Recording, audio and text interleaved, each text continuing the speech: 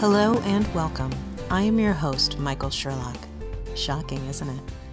I develop leaders and sales professionals all across the globe.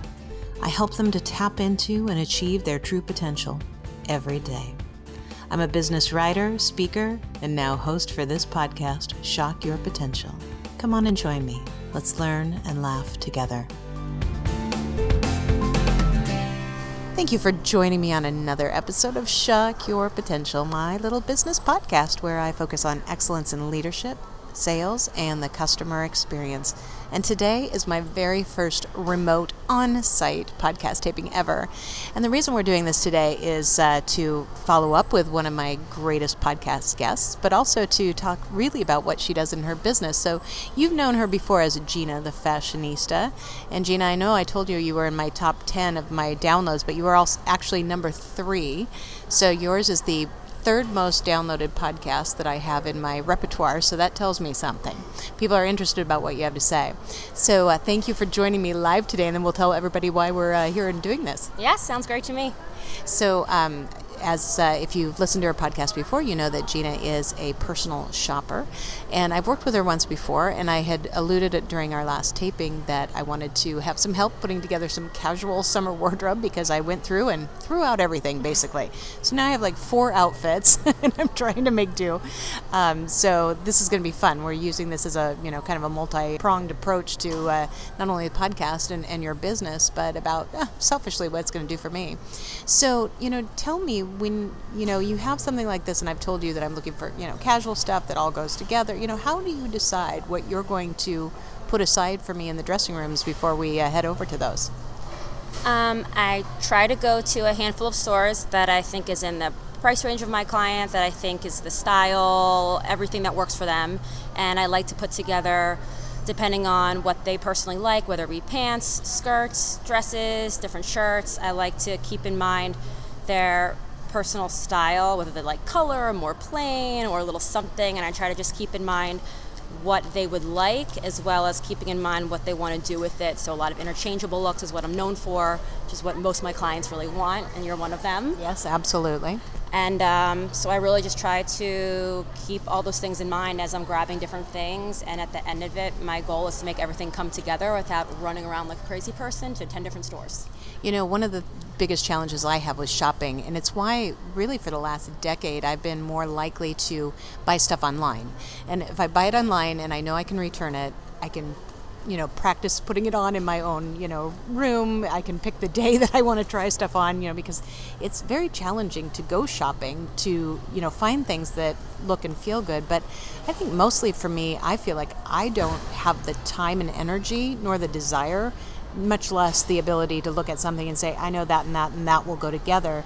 And we talked about this a little bit before. Do you feel like this is something that's just kind of an innate gift that you've been able to work on given the jobs in your career history you've had, or do you feel like it's something that continues to evolve? How do you have a sense of what somebody like me is going to want? To be perfectly honest, I really think it's something I just have. I think over the years I've been able to pick up more quickly what people want by working in the industry, whereas I think if I started this years and years ago, before I had a lot of experience in different industries as far as like shoes and the clothing and the handbags and all the different areas, different price points, it would have been harder for me to pick out everything as easily and as quickly. But I think that people can go to classes for years and still just not pick out the right thing. You really have to be able to not just pick out what you would pick out for yourself, what looks good on you, but be able to really have an idea of what that person would like, what's going to work for them, what's going to work with their body type, just everything. And it's something that if you pick out too many things, they get exhausted. If you don't pick out enough, they're not satisfied. So you really have to have a good medium. Yeah, that's true. And I guess I never really thought about that because it's got to be a balance. And last time we had so many things that worked for me, we never got out of the first store. So that was great. And it wasn't, to me to walk into a dressing room already filled with things gave me a lot of hope, which I, don't always have when I'm shopping. It's just a little overwhelming. So one other question, because we're sitting here, this is really fun. We're in the King of Prussia Mall. We're in this, big open space. Now, this is just kind of my, really nosy question, but when you come to a place like this, do you automatically kind of look at the people walking through and have a sense of, gosh, I really wish I could dress them? I feel like I see that all the time, every day. That's true, not just in a mall. Not just in a mall, but I think that some people just don't really care that much. It's not as important to them, mostly because maybe whatever industry they work in, it's not as important to have a certain look, or they do a lot of work from home, or whatever it is. It's just not as a top priority to them. So I know when I see people walk down and there's stuff that's like kind of all over the place, it's just either what they want to show, that they kind of just don't think about it, or it's just something that's part of who they are. So I never really think that I want to do a makeover to everyone. I know that everyone's different. You're going to just tackle them and go, I need to make you over. I secretly hope that somebody will just do that to me one day and go, come on, we're going to do something. But then I think they're going to change my hair color, and I don't want to do that. Right. My biggest thing is I like to pick out stuff for my clients that work with who they are, and sometimes I'll take them a little out of their comfort zone, but not enough that they won't try it. And that's really what I'm known to do. I won't pick out something that's so different that they feel like I push them to get something they don't want, that they would never wear. If I do pick something that's a little out there, it's enough that they could see themselves wearing it, but not something that they feel like, oh, she got me ruffles and I said I was plain. I used to say I hated polka dots, but now I'm kind of open to polka dots, but ruffles are not my thing. That's a great example. Exactly. Well, all right. Well, I'm looking forward to doing this. We're going to have a couple little segments that we'll pull through today and be able to share everybody a little bit of our journey. So just so anyone listening knows what's going to happen now is we're going to head into the first store, which I'm assuming we're going into Lord & Taylor. Yeah, Lord & Taylor and Nordstrom are the two ones that I'm starting from today. If we have to go somewhere else, we can, but those had a lot of options for you. So. Beautiful. So we're going to head in. She's already got stuff for me in the dressing room. I don't feel as miserably fat today as I did yesterday, so... And I know most people... We're starting on a good note. Exactly. Everybody listening is going, really? But hey, let's talk about reality in this. Thank God we're not trying on bathing suits today. All right, well, let's go and have some fun. Gina, my goodness. A couple hours later, several shopping bags later, and I now have a new summer wardrobe.